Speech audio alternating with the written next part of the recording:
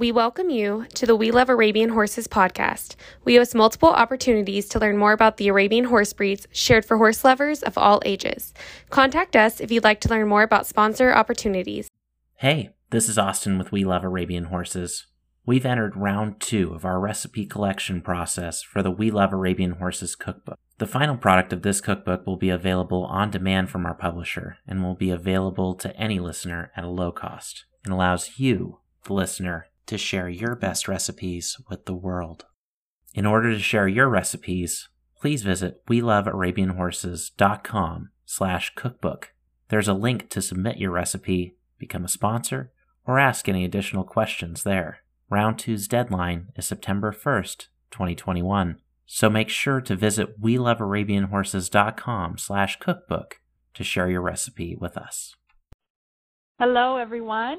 This is Evie Tubbs-Sweeney with the We Love Arabian Horses Foundation, and we are thrilled to have with us today Yanina Merz of El Arab. Yanina is a lifelong Arabian horse breeder and lover. Yanina, welcome to the broadcast today. Thank you, Evie. Thanks so much for having me today. I'm so excited to talk with you. Absolutely. Well, you have a huge story, so it'll be super fun to get your unique perspective on what we're talking about today. But we'll first talk about a question that we always ask each of our interviewees, and that is, Yanina, give us a quick overview of your story with Arabians, as well as what has kind of continued to fuel that passion for you over the years. Well, I was one of the really lucky ones. I was literally born into an existing Arabian breeding program. So my mom and my father started breeding Arabian horses in 1970, 50 years ago, actually, this year. And 50 years ago. 50 Big year. years ago, yeah. We have our big 50th anniversary year this year, which we were wanting to celebrate, publicly with a big party and all of that this year. But alas, that wasn't meant to be, so we will do it next year. Okay, that's all right. 51, that's a big year as well. Exactly, 51 is good. So my parents started breeding horses in the 70s in Germany, and they actually They met, I'll backtrack just a little bit. They met at a state stud in Marbach, which is a state stud in Germany, where they both did a month-long course to learn about horses. And they didn't know each other at the time. They met there. And my mom had the opportunity to care for the Arabian stallions. And the ones that was under her care was Hassan and Zahi, who interestingly is, in our pedigrees to this day. So that was kind of a fun little side note. Yeah. Yeah, and they met, they fell in love, they decided to go on a shopping spree, and they bought 18 mares in Spain, one of them being Estopa, who is the mother of El Shaklan, and they bought 3 horses in Egypt. One of them was Shakr al-Masri, the father of El Shaklan, and that was sort of the foundation. Those were the foundation horses. And actually, there are still two of the mares from Spain, so Estopa and this other mare, Nihara, that they bought, are still in our breeding program today. And so I was born in 1975, so 5 years into their venture. I was born the same year as El Shaklan, so my mom always used to say that it was a really great year. A big year, exactly. A big year. And then 2 years later, Ibn Estopa was born, and he was twice world champion stallion. And my brother was born that same year, so he also was born in a good year. Oh. Something in the water those 2 years is probably something. Yeah, exactly. So that's a little bit of my story. So I grew up in Germany, and then later on when I was 9, we moved to the U.S. also because of El Shaklan. Mm-hmm. So my life trajectory has really followed our horses' trajectory, and they're just completely intertwined, really. Yeah. And, some people might say, well, since you were literally born into it, did you have a choice in the matter, or would you truly call it a passion that's developed for you for these horses over the years? I guess it's a little bit of both. Well, yeah. a little bit of both. But growing up, I worked on the farm, and I actually when it was time to get a job, kind of in high school to get a little extra money, I went and I applied, at a bookstore, and they gave me the job, and then I actually thought about it. That I think I should probably just work on the farm with the horses that I love. And so I never did have a real job. I just went straight to doing what I had always done and helped after school and on the weekends. And then but what I really was thinking when I went off to college was that I wanted to have like a real normal job. And so I studied psychology, and I was going to become a therapist. I had just sort of watched the ups and downs of my parents' lives in the horse industry, and it's not always easy being a horse breeder. And so I thought, therapist sounds like a nice, safe job, and a normal job. Normal job with like a normal paycheck and regular hours and all those things that you don't have when you're breeding horses. And much like the bookstore story, the summer before my senior year in college, I went to help some friends in the south of France prepare their horses for Menton, and I was there for months, and it was just so beautiful. What a great summer, actually. But I was leading a mare in their arena, and it kind of hit me at that moment that there wasn't anything else in the world that I wanted to do. Yeah. And when I came home and told my mom, she was just, I think we both cried, and we were both so happy that I had finally come to my senses. And that's wonderful. Yeah, so that was in 1998. And I actually, I only had like 2 more quarters left, so just a few more classes, and I lived at home that last year and was completely already working on the farm. I went to school and learned to collect stallions and inseminate mares, and so that's kind of how long I've been doing all the breeding work on the farm. And so it was great. It was really, really great to just join the family business as I really, I guess, deep down always knew I would. Yeah, absolutely. Wonderful. Well, that's a really good segue point into shifting into our primary topic today. And I want to talk about how the Arabian horse serves as this very unique platform for overcoming cultural, political, religious barriers around the world, especially in the world that we are all living in right now. And just that there's very few things on this earth that have the ability to do it like the Arabian horse can. And with your experience internationally from a very young age due to the Arabian horse, I just want to talk to you a little bit about that. How do you feel like your experience with this breed has given you a lengthy exposure to the world, on nearly every continent, and different cultures? Let me think. That's a pretty deep question. So let me start with my personal journey. So without the Arabian horse, I certainly would be living in Germany. I would not be speaking with an American accent. I don't actually know how my life would look, but it would be very, very different. So when I was 9 years old, my parents bought this farm here in California in Santa Ynez, and they bought the land and then built the farm. And then in August of 1984, we moved. My mom and my dad and my young brother and I moved to the U.S. And together with 13 of the horses went also. And so that completely changed the course of all of our lives. And we became well, first of all, we became American residents, and then later on American citizens. But we would go back. My parents soon divorced, and my dad continued the farm in Germany. And so my brother and I spent at least 3 months every summer, and almost nearly every winter. We would go in the wintertime too. We would spend that time in Germany. And so I grew up really on 2 continents, and it gave me a totally different perspective on life and on Mongol and culture and religion and, all of those things from a really, really early time compared to the kids that I was going to school with here in San Ynez. They didn't, most of them didn't have that kind of, well, I don't know if anybody really had that kind of exposure. Most people in general don't. No. Exactly. True.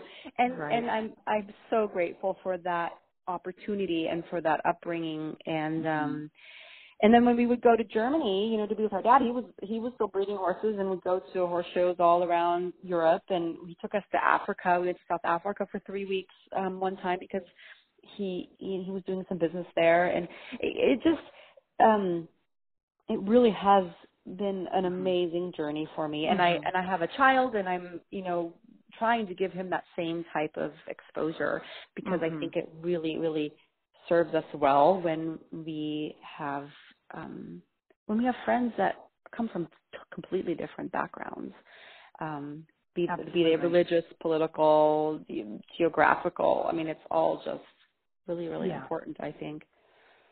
Absolutely. Did I answer that whole question? You did. And so, and let's kind of explore that one layer deeper even. Yeah. As we mentioned before, there are very few things on this earth, if you really think about it, that can truly, and without inhibition, transcend those barriers, politics that we're in right now, cultural divides, religion. But the Arabian horse somehow can. Can you talk to me about why you think it's so capable in this regard? So I wonder if it's because they originated in the Middle East, but then many hundreds of years ago went to Poland and Spain and Russia and England and the U.S.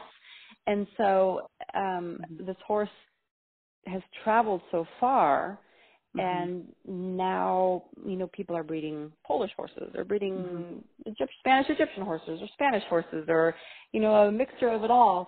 But I feel like just from the very beginning, the Arabian horse was one that traveled the world and has therefore brought the world together. So it's so interesting too when I think about where we've where some of the Omel Arab horses have gone, and then and it's really every single continent that Arabian horses are bred on, and so I can go really anywhere in the world and find sort of a distant family just because of the horses, and that's amazing. I mean, I have friends, in places that are not places one wants to travel to right now just because of, the way that the world is. But we don't look at any of those things. We look at our common passion for the Arabian horse. And may I interject there? Yeah. I was thinking as we were talking, probably most of our listeners are in not in your boat, but more in everyone else's boat, like mine, where we are not raised in an international environment, and we don't have an international breeding program, and we're not traveling the world frequently like you are, and like your lucky 6-year-old is.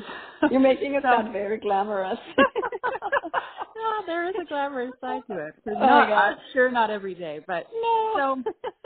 So what are some ways that I can take those lessons that you've learned through the Arabian horse, even if I don't have those international experiences, and apply them to my everyday, not so exciting life?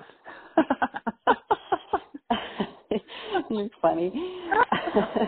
So I think the takeaway really is that we are all connected as human beings, whether it doesn't matter where we come from and how we were raised, and who we pray to or who we don't pray to, or what types of foods we eat, or our political affiliations. We're all connected just as human beings, and I think that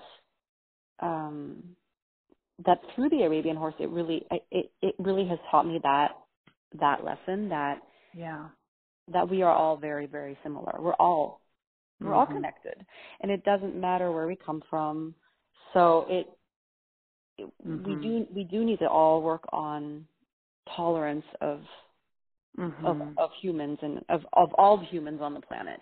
Mm-hmm. Mm-hmm. I think that is maybe the takeaway lesson from this. One of the things that I've loved hearing you say over the years are stories from different big international shows where they are playing, bringing in the flags for all of the countries represented and playing the national anthem, and Mhm. you know, very much of like an Olympic Games sort of feel and quality to it, and seeing truly, literally, right before your eyes, seeing the world together in one arena, all celebrated around the Arabian horse, and how Mhm. cool that is. It's really special. They do it in Aachen at the All Nations Cup, and then also in Las Vegas at the World Cup, where they bring in the flags, and it's a really emotional moment. And yes, when the national anthem is played, at the World Championships for the champion, or at the Nations Cup for the champion. I mean, they do it actually at most of the shows. You really get a sense of we are all here together, and they're definitely sometimes not, like there'll be a national anthem played and then another national anthem played, and those countries are not friends, but those people are. And so it does transcend that kind of stigma we have, which I think is really important to look at kind of as a whole. Yeah. Absolutely. And I don't know that there is a more poignant truth today at this very moment than that. So For sure. Beautiful. Okay, so we'll lighten it up with one last question. Can you tell me, you have been on some amazing adventures with the Arabian horse. It's probably difficult to choose one, but can you tell me one of your most amazing, crazy adventures? Yeah, so the one that one of my favorite trips ever was in 2007 when my mom and I traveled to Syria for the WAHO conference. And it was also at a time where I remember I told our vet, we're going to Syria. And he's like, you are crazy. Actually, we stopped telling people that we were going to Syria. Because they were really worried that we wouldn't come back or whatever. Anyway, it was such a magical trip. The first, I think the first 4 or 5 days we're in Damascus at a really nice hotel where so the WAHO conference is the World Arabian Horse Organization, and they meet every few years in different parts of the world. And so there's always a conference part where we talk about, different laws and things and rules. And then there's the part at night where there's banquets and there's open houses at the different farms and, races and some cultural things too. And Syria was really, really special. So we spent the first little while in Damascus. We went to different mosques, and it was really interesting for me actually to see the impact that Christianity had in Syria. And we went to this old church where they spoke Aramaic, which is like the language that Jesus spoke, and we listened to a kind of a sermon in that language, which was so cool. And it was like the church was almost kind of underground because it was so old.